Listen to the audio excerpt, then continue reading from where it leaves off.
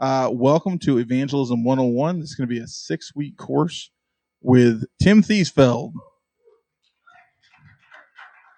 So, Tim, it's all yours, man. Bam. Oh, and then you might want to pray as he sits down. Okay. Yes, we will open up with prayer. Heavenly Father, God, we just thank you for the time we can come together. God, we just pray that you will be present here with us. Lord, just, God, help us to see the things that you have us to see throughout this study, God, and just to focus on the things that you've asked us to do and do it in the way that you've asked us to do it as well. God, we just pray that you will open up our hearts and our minds as we go through this scripture in Jesus' name. Amen. So, week one, boy, this shifted hard. It was everybody over here, and now nobody is over here. 3 people over here, and everybody has moved over here. 3 people now. 3 people. See, there you go. I got you 2 more. See, that's how that works. See? Evangelism. See that? We've multiplied 3 to 5. That's how that works.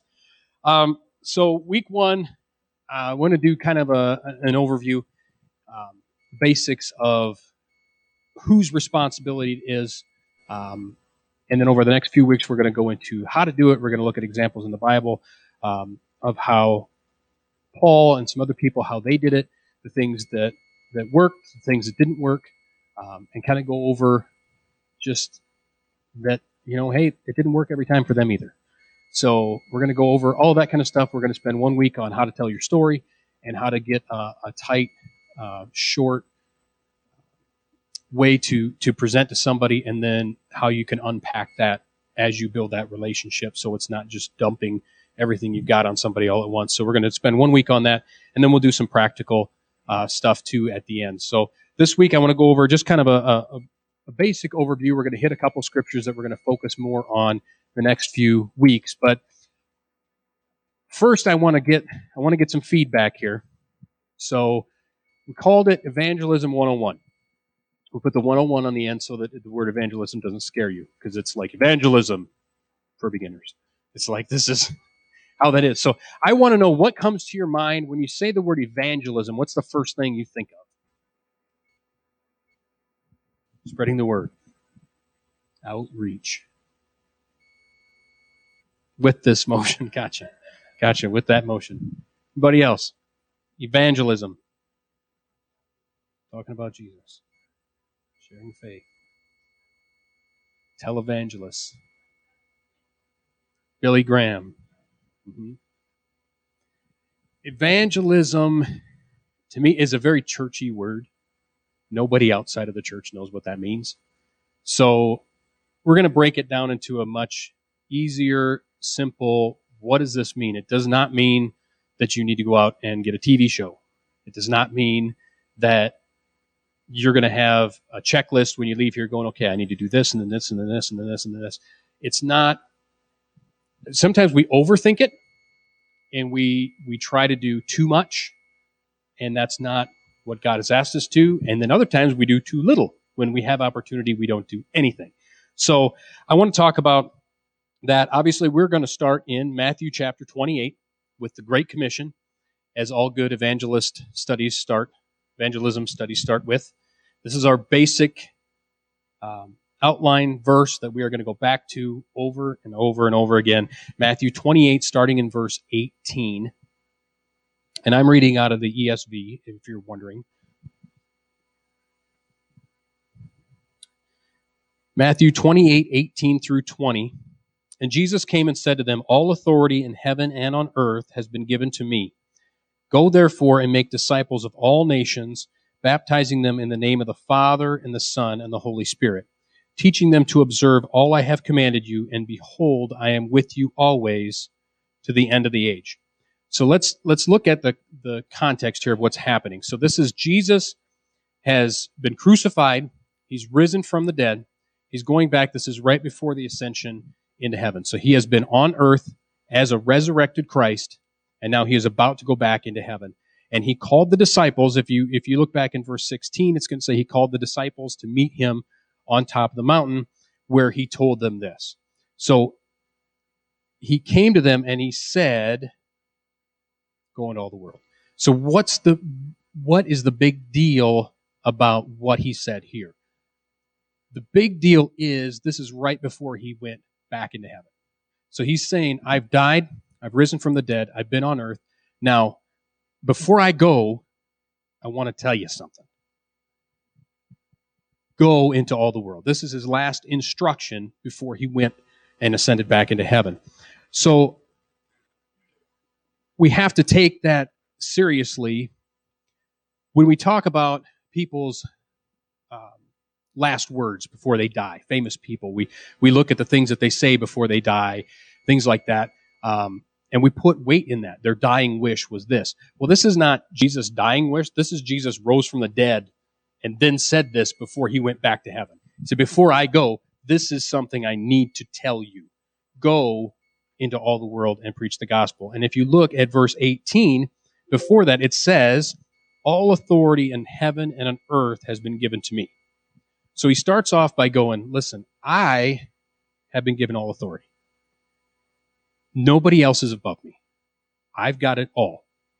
Now, as me telling you, all authority is given to me, here's what I want you to do. Why am I telling you this? Because I have all the authority. So now I'm telling you, go into all the world and preach the gospel. So it's a very, very important command that he's given to us. Go and make disciples, teaching them to observe all I've commanded you. Notice it doesn't say teach them to memorize all I've commanded you. And I think that's something that we get very good at, is we memorize things that this scripture is very common to all of us. I'm sure we've heard it many, many times, to the point where we memorize it and then it gets to be that thing that pops in your head, and you just go, yeah, go into all the world, preach the gospel, baptizing them in the name of the Father, Son, and the Holy Spirit, da-da-da-da-da. And it doesn't become that actual instruction as much as it is more of, oh, this is what he said when he was here. I remember that. Am I actually doing that? So what I like to do when I get a verse that I've known for, since I was a child, I look at it in a different translation than I'm used to, just so it mixes the words up a little bit, because then I feel like it can kind of give me a little bit different perspective.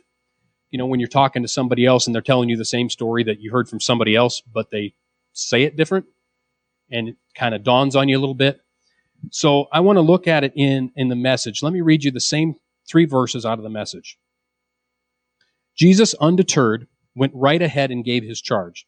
God authorized and commanded me to commission you.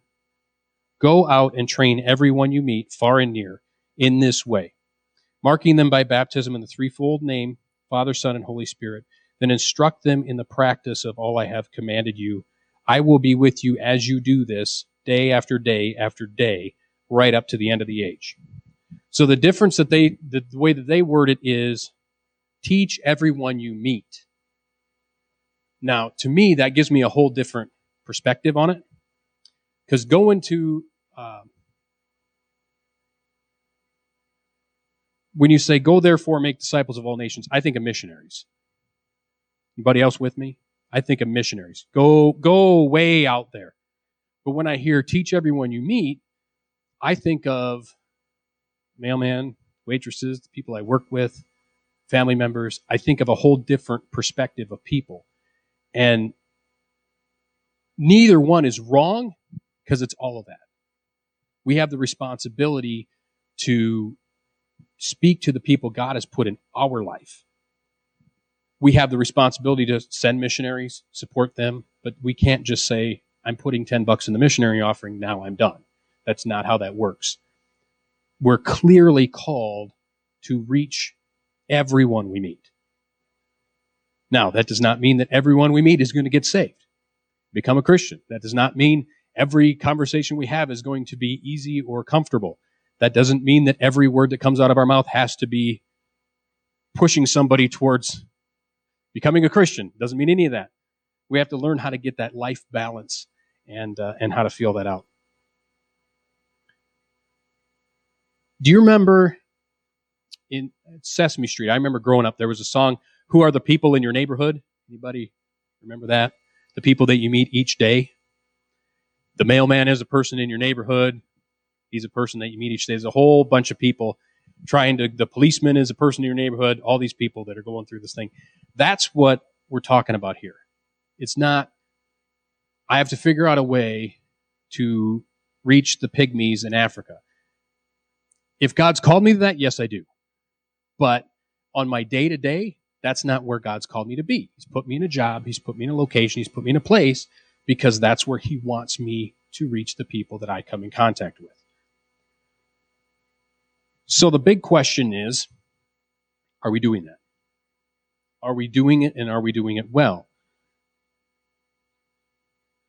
I think something that, at least in my lifetime, I feel like I was taught more to invite people to church than I was to talk to people about Jesus. It was, invite them to church. Invite them to church. Because somehow I could then, I guess, put the responsibility on pastor to make sure that they hear the gospel. But that's not what the Bible says. It doesn't say go into all the world, invite people to church so the pastor can go ahead and close the deal for you. That's not where we need to be at. We've got to be influencing the people that we're with. Inviting people to church is not a bad thing. It's a good thing. But I think we've got this Western culture thought of the church is for people to come in, when they're at their lowest of the low, when they need Jesus and all that stuff. But the reality is when they're probably not coming into the church unless someone has already spoken to them about Jesus. They don't just go, boy, I'm having a terrible life. I think I'll go to church.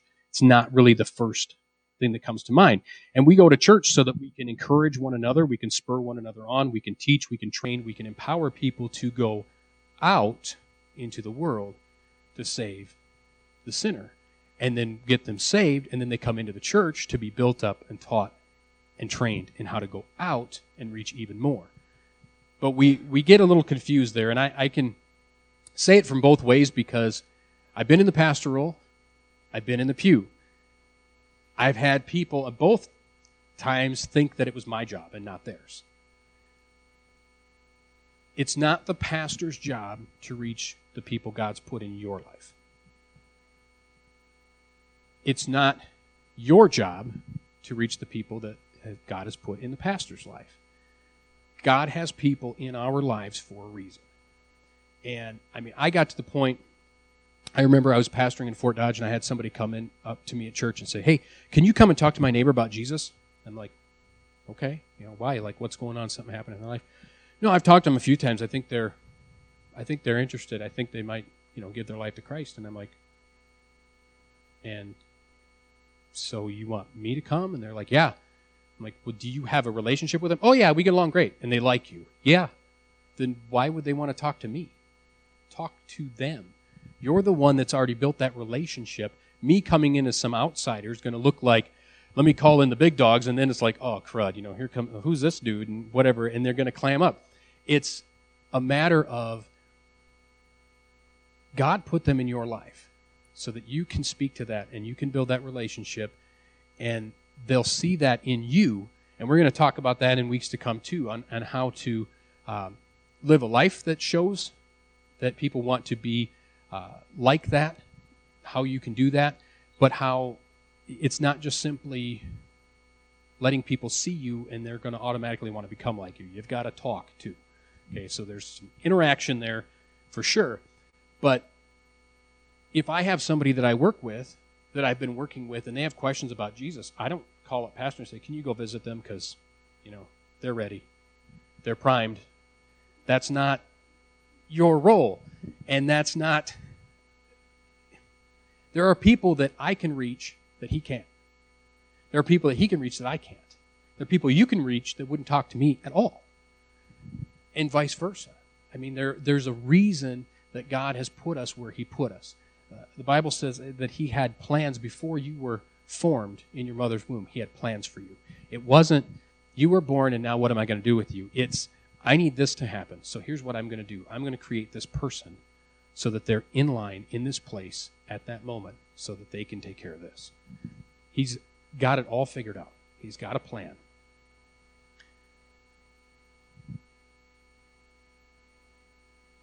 I'm jumping all around here. This is why I don't have a PowerPoint today, because I'm all over the place.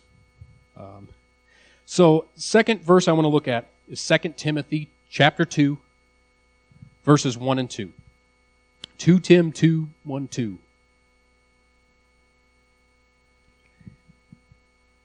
It says, "You then, my child, be strengthened by the grace that is Christ Jesus, and what you have heard from me in the presence of many witnesses, entrusted to faithful men who will be able to teach others also." So he's saying, the reason I'm here is to instruct people who will then go and teach other people. You have been taught by somebody. Somebody spoke into your life, which resulted in you giving your life to the Lord. That was not the end of it. You were entrusted with that so that you will continue to pass that on, which is where we get into evangelism, discipleship. How do we grow that? How do we keep it going? You don't want to be the end of the road. That's not why you were entrusted with it. You weren't entrusted with it just for you. You were entrusted with it for you to give to others. There's a responsibility that comes with being a Christian. There is a command that Jesus gave us and things that we need to do, and that is one of them. It is never given to us so that we can hoard it, so that we can hold it and hunker down in our bunker and say, okay, come Lord Jesus, I'm going to be here and I'm good. You know, me and my family, we're all good, so bring it on, end the world, whatever. It should be, we have a job to do. Before this thing is over, I want to get as many as possible.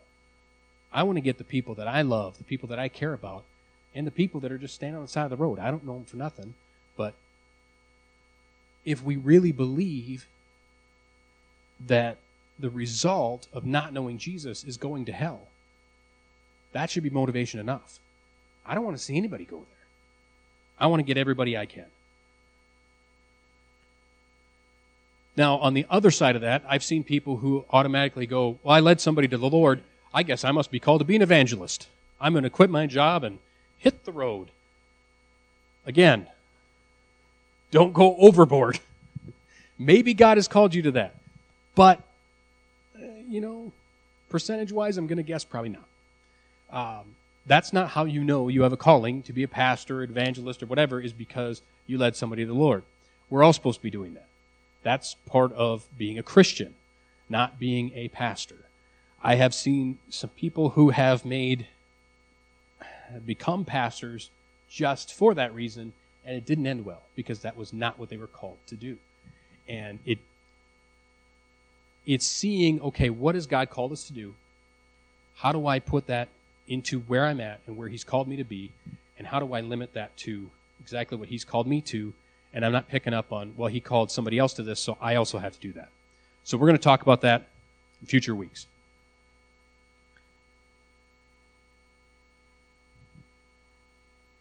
We need to have a desire to tell people about Jesus.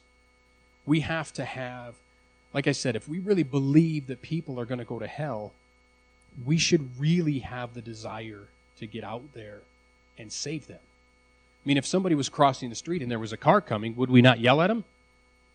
Tell them to get out of the way, watch out? But we're watching people day in, day out live lives that are going to result in much worse than getting hit by a car. Are we calling out to them and telling them, stop? 1 John chapter 1, verse 4. If you look in the context there, verse 4 says, and we write these things so that our joy may be complete. So what he's saying there is, I know Jesus, I follow His word, but I do not have full joy until I tell somebody else. I have to. I have this compelling in me to tell someone else. And so my joy may be complete, not just because I'm sharing it with you, but because I want to see you in heaven. That would make my joy complete, is that this life is not the end of it for our relationship. My joy is complete when I know that you'll be in heaven with me.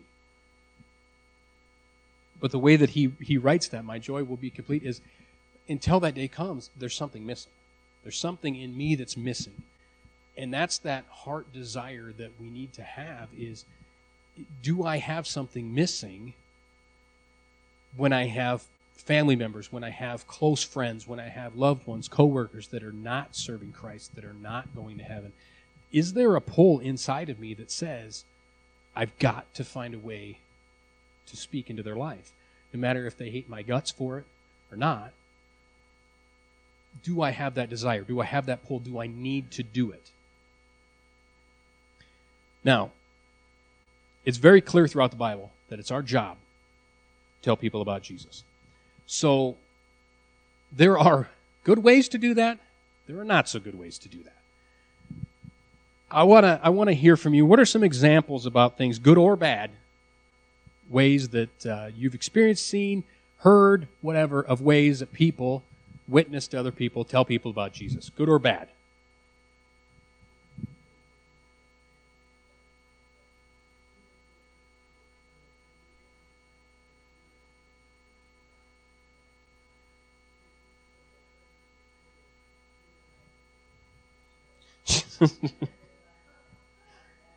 Yeah.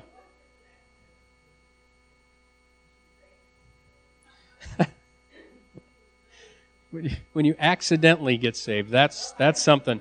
That's something.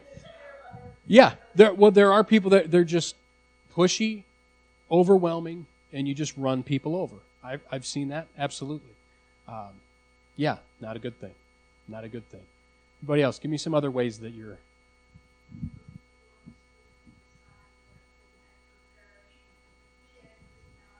The sign guy. Yes, the sign guy on the sign.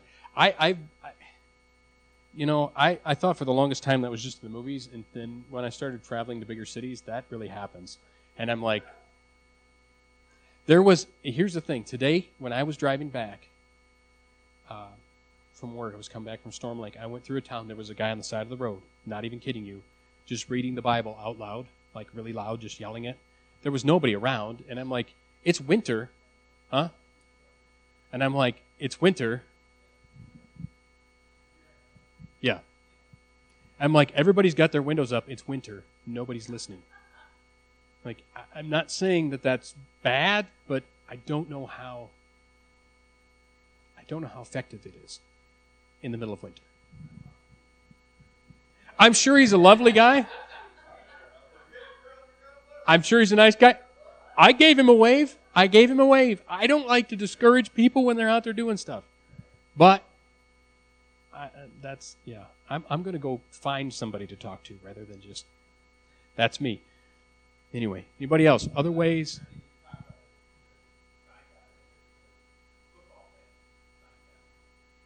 The John 3:16 guy.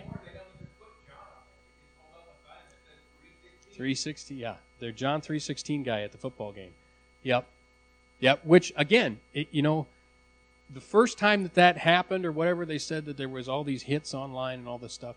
But there again, let's get something new. Instead of recreating the same old thing all the time, let's get something new. Turn the page. Get another chapter, verse, something. Let's go somewhere. But yeah, and you know what? Those things are fine as long as you're not saying that's the end. I'm done. This is it. I held up my sign. I got it on TV. I'm done. Okay? Just give me some more classic ones here. Come on. The Amway. Mm-hmm. The ambush. The ambush. Yeah. I thought you invited me for this and I got this instead. Yeah, that usually works out really well for anything. When you're ambushed, I love to buy products when people sneak up on me. Yeah. Yep, I agree.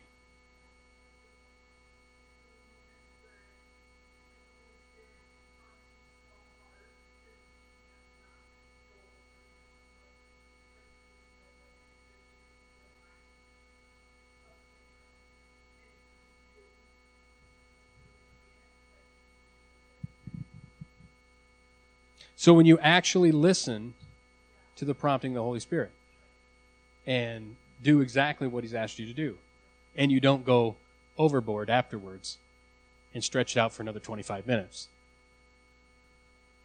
that is good. That's where we need to be. And that's one thing we're going to talk about is hearing that voice and seeing, okay, when do I know that the Holy Spirit is leading me to this, and when is it just me going, well, that person looks like they should.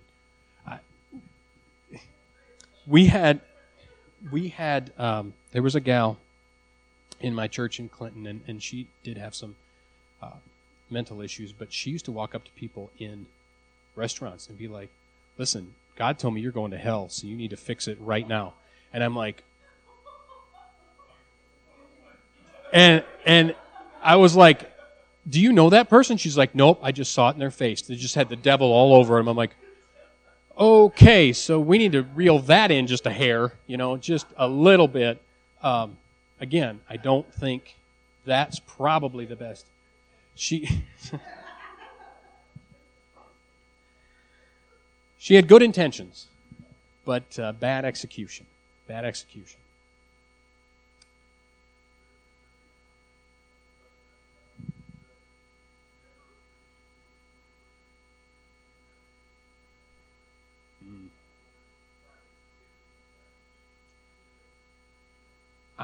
I have seen so many Facebook arguments. I've never one time in my life heard of anybody getting saved because of a Facebook argument.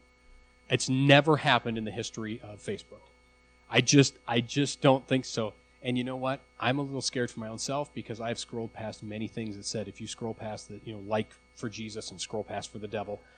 And I have scrolled right on by. And so I'm going to have to answer for that one day. I'm going to have to answer for that.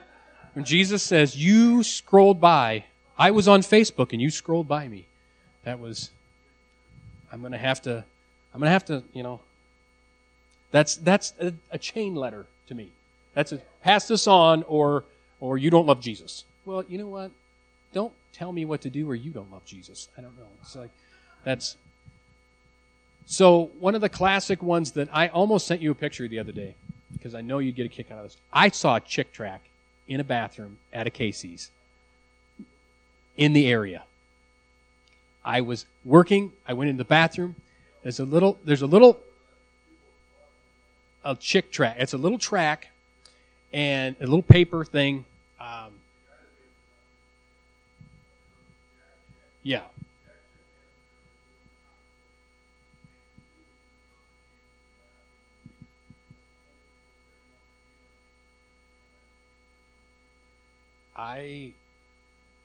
I remember, kind of, but they're different themes. And if you go way back, somebody dropped some off at the church that I worked at one time, and he dropped them off so we could use them. And I look back, I'm like, these are from the 70s. It literally was like, God hates rock and roll. There was one about men shouldn't have long hair. And I'm like, seriously? Like, who am I going to hand this to? But the thing with the Chick Tract is you'd stick them in the bathroom, you stick them wherever, or you just like give them to somebody or put them with a tip, something like that. You don't ever have to actually talk to a person. You just leave the track. And the one that I saw, it had a black silhouette of a man's face, and it said, "Who is this man?" And I saw it was on top of the paper towel thing in the bathroom. And I looked at it, I said, "Who is this man?" I'm like, it's 2021. Come on. I don't know who that man is, but he might have COVID. I ain't touching that thing. I'm like, I'm not picking up random paperwork in the bathroom anymore. Not happening. It's not happening. But I've been handed that before. When I was in high school, worked at Walmart, I had somebody hand it to me when I was ringing them up with the money. I've had people...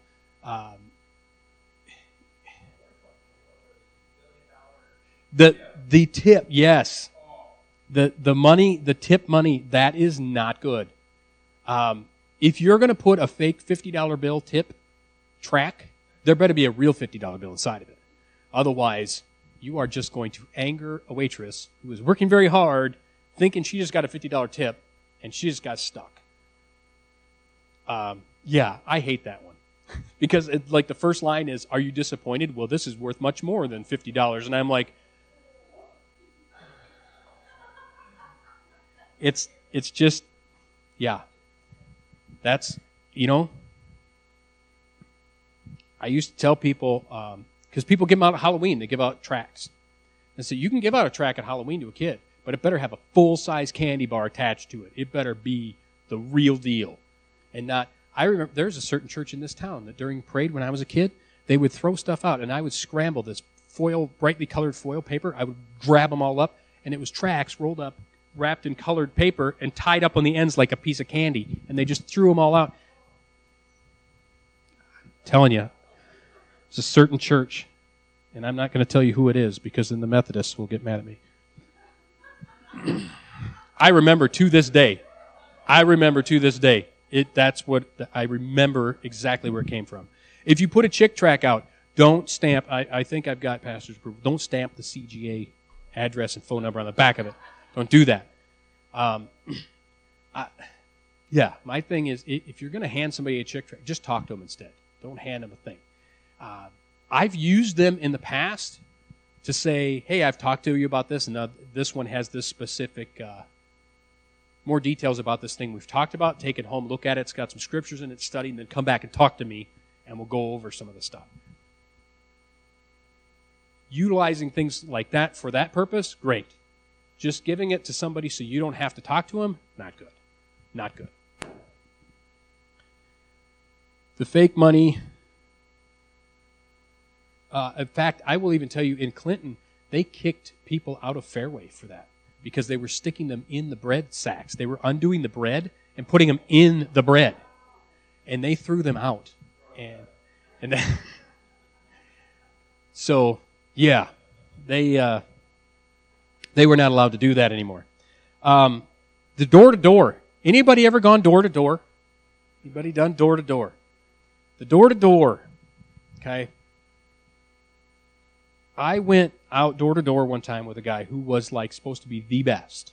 Okay, this guy, and he was a closer, man. This guy, 2 minutes, he had him knowing they're a sinner. He had him crying, and he had him saved. And we were moving on to the next house, like 2 minutes flat. He was good.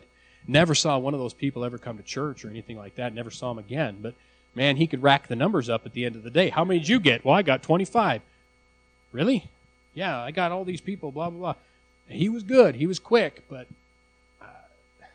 did it stick? I don't think so. Were people just saying yes just to get him out of their house? Probably. I used to live across the street from a Jehovah's Witness church. I got a lot of knocks on the door. So when I was pastoring in Clinton, I lived there. Then they find out I'm a pastor. Then they send the big dogs. Then they find out I'm Pentecostal. Then they send the bigger dogs. Then they find out I speak in tongues, and then they wrote me off, and I'm going to hell. So I'm done. So lead with that one. If you're ever there, lead with that one. They will leave you alone in a hurry. But they were always sticking something in the door. They was knocking on the door. And part of me goes, man, if only we had that same kind of passion to get out and do something and talk about it. Now, so I'm going, I disagree with what you believe, but part of me wants to go like, good for you for getting out there, but I'm not going to say that because you're spreading lies. So I don't want to do that. But part of me is thinking, man, how did they get everybody to do that? How do the Mormons get everybody when they graduate high school to go off for 2 years and dedicate 2 years of their life? I mean, it's true, but I'm like, I don't know if we preached works if we could still get people to go. I feel like our churches would just go down. I don't know.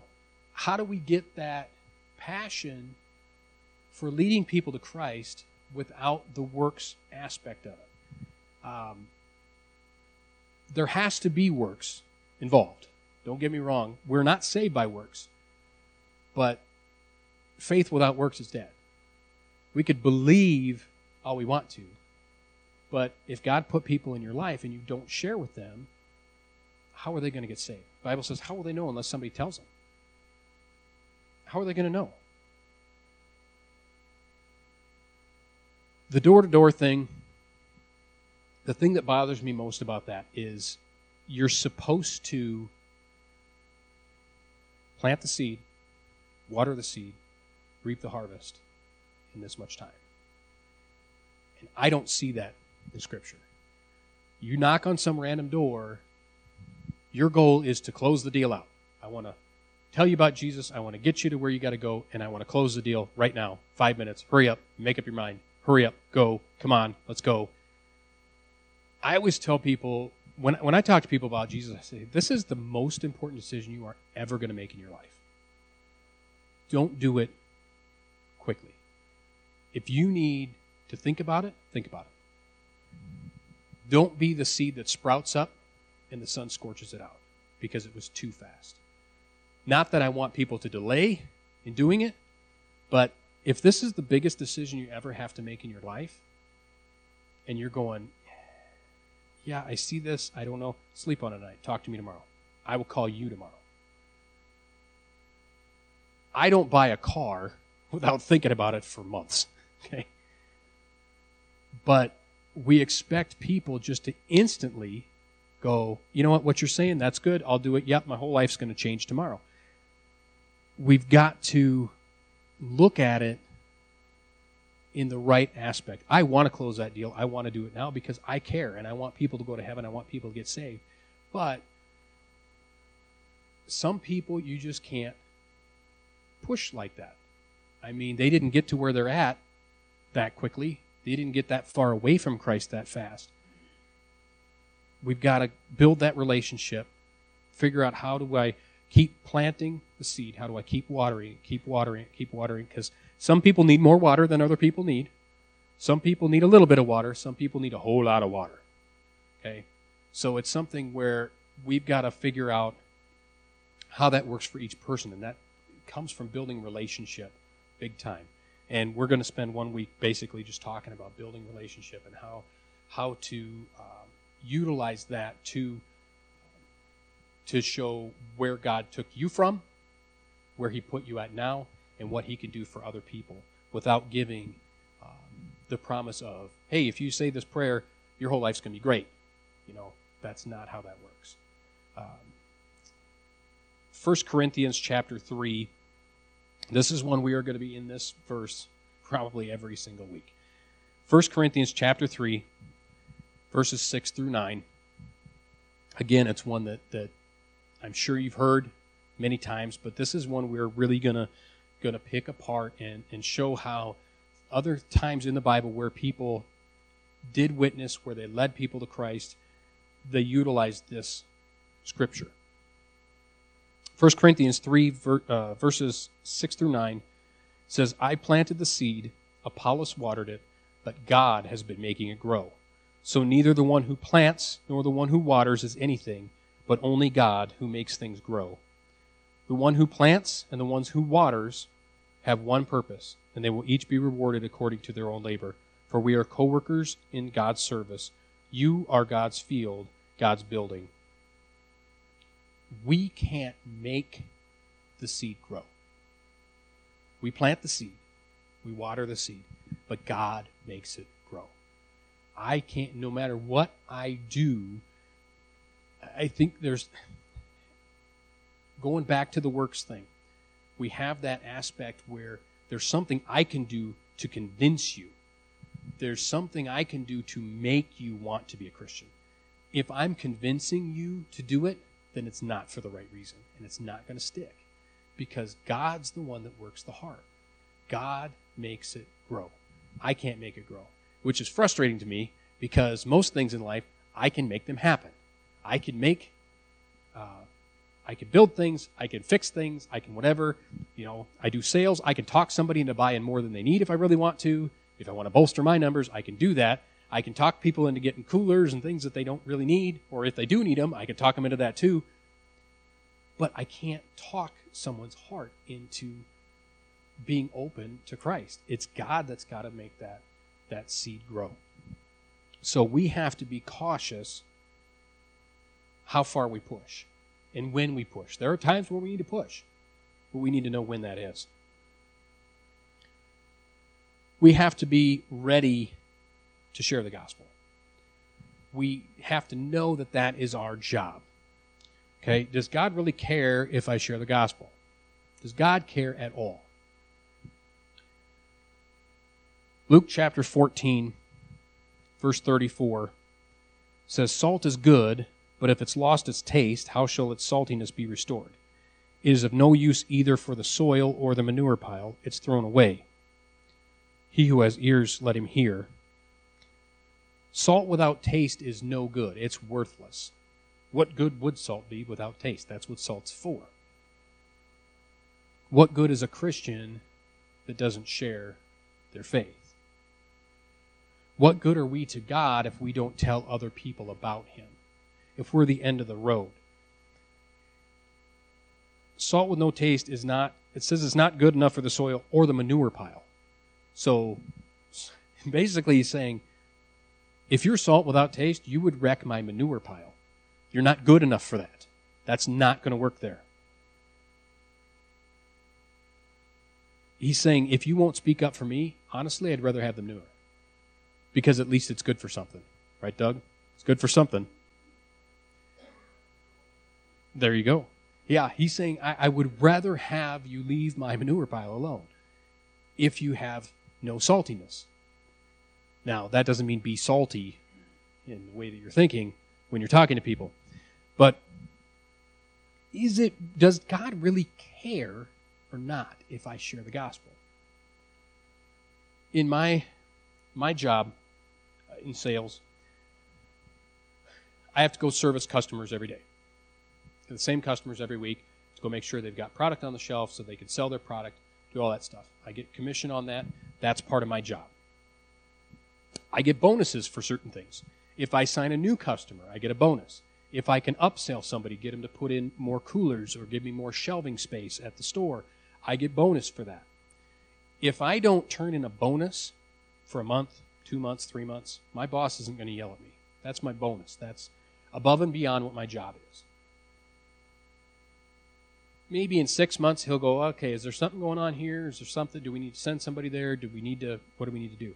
Now, if I don't turn in my regular daily commission, it won't take him 6 months to call me. It won't take him 6 days. If I turn in nothing for today, I'm getting a call tonight saying, did you do anything today? You didn't do the part of your job that is required. Now, he doesn't really care if I don't do the extra bonus stuff. And I think we tend to make leading people to Christ a bonus. That's a bonus. If that happens, great. Hey, above and beyond. That's more than I'm called to do. But in reality, it's not a bonus. It's part of our job. That's our basic job, is to share the gospel. Not that we don't get excited when somebody comes to Christ. Absolutely we do. But we act like we've done a great feat. I got one. All right, well, I'm good for another year or two or whatever. The reality is we shouldn't. If I said, when's the last time you shared Christ with somebody? And you just thought about it, and I don't want to put anybody on the spot or tell me what it is. Can you think of the last time you shared Christ with somebody? And how long ago was it? Was it a year ago, 6 months ago? Was it last week? Was it today? If we really think about it, are we missing opportunities? Are we not keeping that at the forefront of our mind to say, okay, when there's an opportunity, I'm going to step in, I'm going to share? If it's been a long time since you have, I'm guessing there's some missed opportunities. If Christ is such a big part of your life, your daily, everyday life, it should just come out in your normal speech. Not that you're going to, beat somebody over the head with it, but, I find that happens to me when I'm talking to somebody, and I'll mention something about church or Jesus or something or other about the Bible says, and then they look at me like, where'd that come from? I'm like, that's the way my mind works, because that's what I'm putting in here, so that's what's coming out of here. So that's something to look at. If it's been a long time, what are you putting in? What are you in the Scripture? Are you in the Word? Do you have a love for Jesus that starts flowing out of you automatically? People can tell the things you love. People know what teams you root for. People know what kind of cars you like to drive. People know that stuff by being around you. Do they know how much you love Jesus just by being around you? Is it coming out of you naturally? That's something that I definitely want to look at there in this week too, is because, I had to ask myself that question the other day, because I thought, would God really fire me if I'm not doing my job? I thought, well, it does talk a lot about being lukewarm. I'd rather have you hot or cold, not lukewarm. I'll spit you out of my mouth. It says that there's going to be many that come to him on that day when judgment, and they're going to say, didn't I do this for you? Didn't I do this for you? And he's going to say, I never knew you. So it makes me think, okay, if I was going to get a job evaluation for being a Christian, what would I get? What would God rate me right now?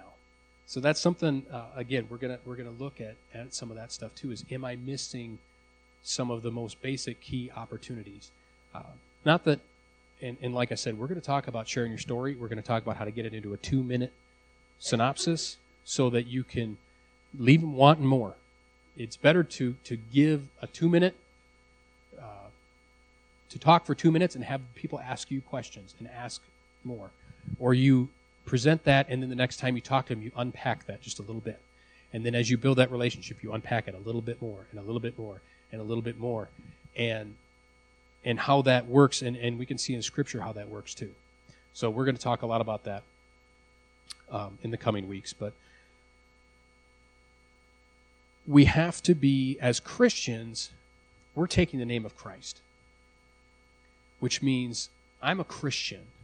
I'm a little Christ. It means I need to reflect in my life. I'm a reflection on Christ. I've taken his name. When ladies here that are married, when you got married, you took your husband's name. Now you represent him. He also represents you. You have the same name. You represent each other. Now, if you were to say, I'm going to change my last name to somebody else's last name and tell people we're married. We're not married. He didn't ask me. Doesn't even like me. Thinks I'm kind of weird. But I'm going to change my last name. I'm going to tell him that's my last name. Then we would call that, we would say you took their name in vain. You mistook their name. You're misrepresenting their name.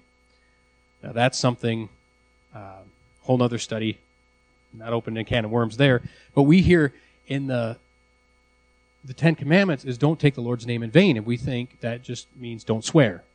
And that's not all that means. That's our Western world saying this is all this means. But if you take his name in vain, you're putting his name on something that he didn't do.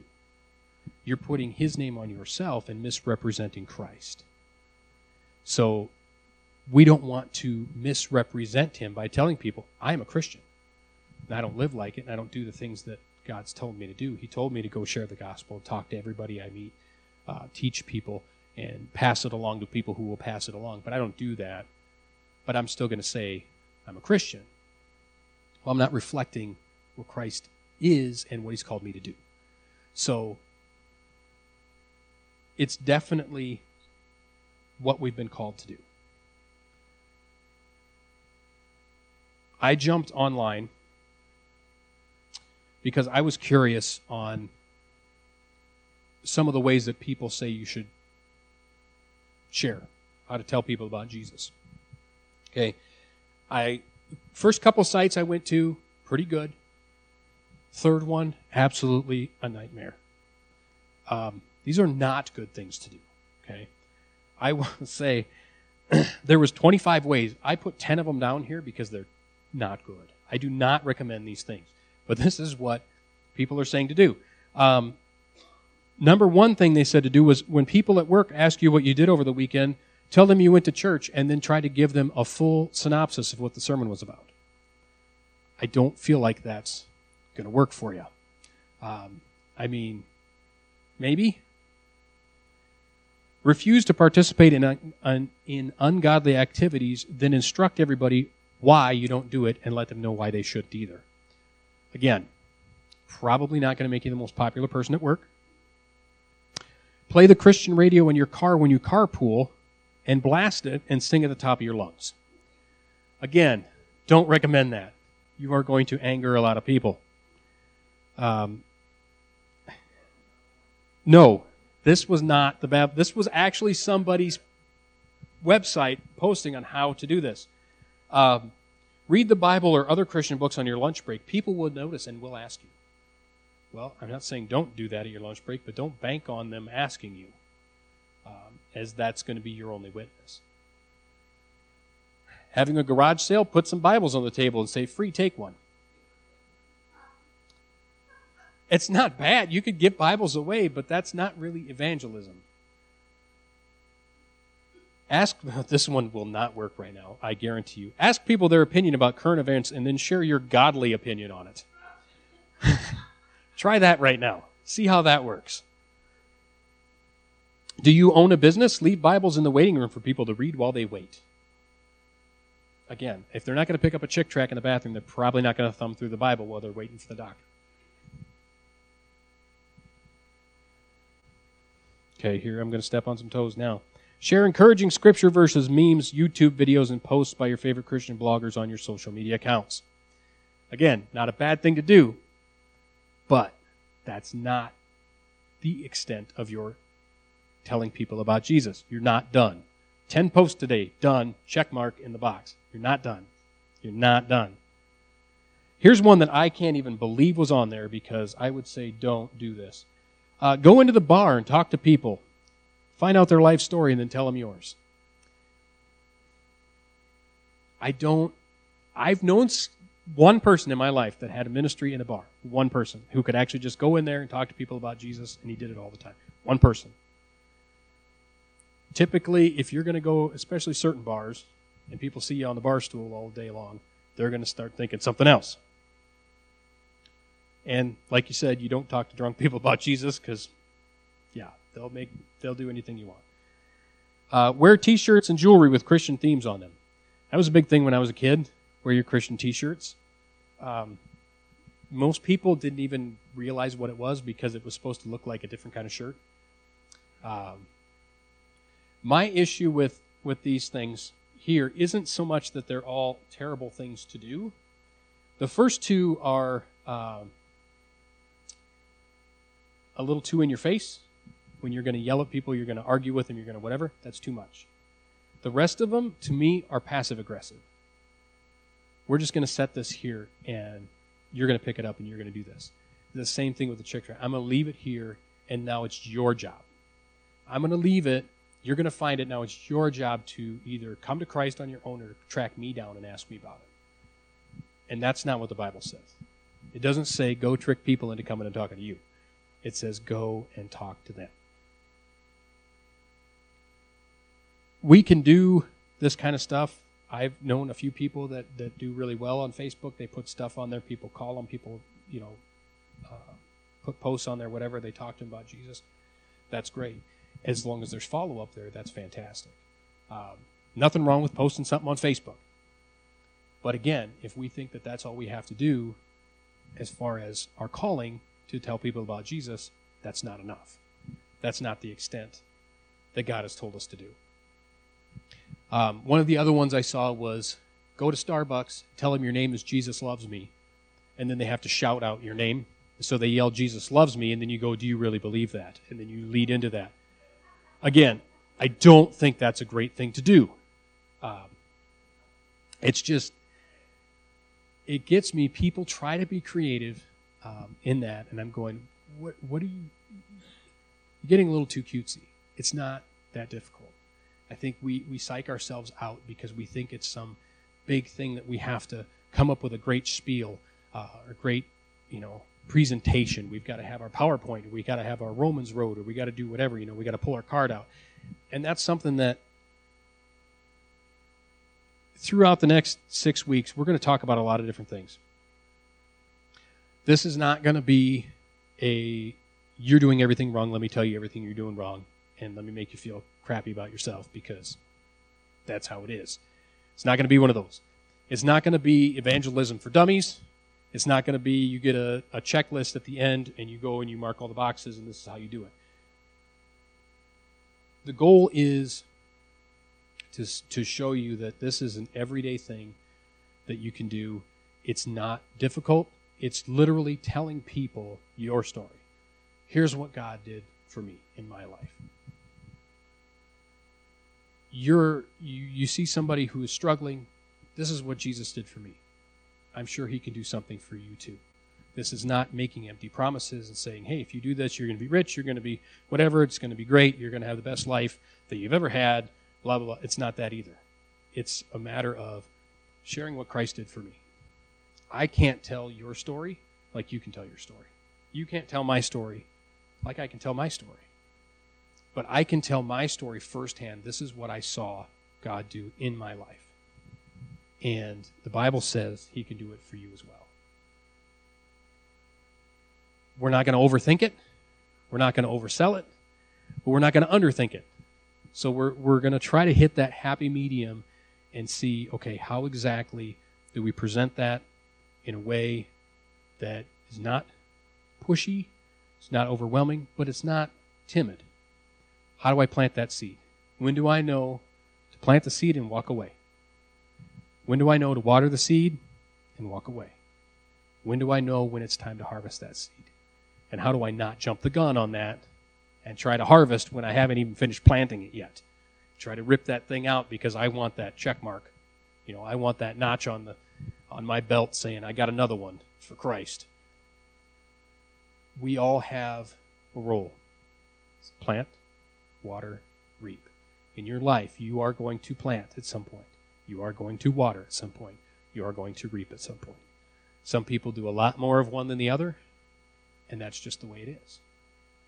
But if we're hitting the target where God wants us to be, is we are doing exactly, we're speaking into the lives of the people that he's put into our life, into the appropriate time.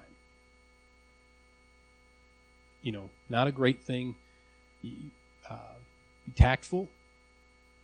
Go to somebody's funeral and ask their widow, if you died today, where would you go? Tactful, don't do that. But how do you live your life in such a way that people can see Jesus through you? And then how do you use that and plant those seeds? Water that seed. Watch God grow that and then harvest it when it's ready. So that's what we're going to be talking about the next few weeks. We'll have handouts at some point. We'll have PowerPoints some weeks. Some weeks we'll have both. We're going to go through, and I really want to spend some time on a couple things, because I really want to dig into a few scriptures, particularly to see this is what happened. I mean, there's scriptures where Paul went out and he spoke and he told people about Jesus, and they got saved. There's other times that they said, I'm going to think about it. There's other times where they ran him out of town. We're going to look at all that. If he didn't get them all, I'm probably not going to get them all. But I'm going to get some. So I'm going to try them all. See how many I can get. It's not about numbers, but numbers are people. So that's definitely something that's important to me, important to God. It should be important to all of us. So, what time am I? 7:30.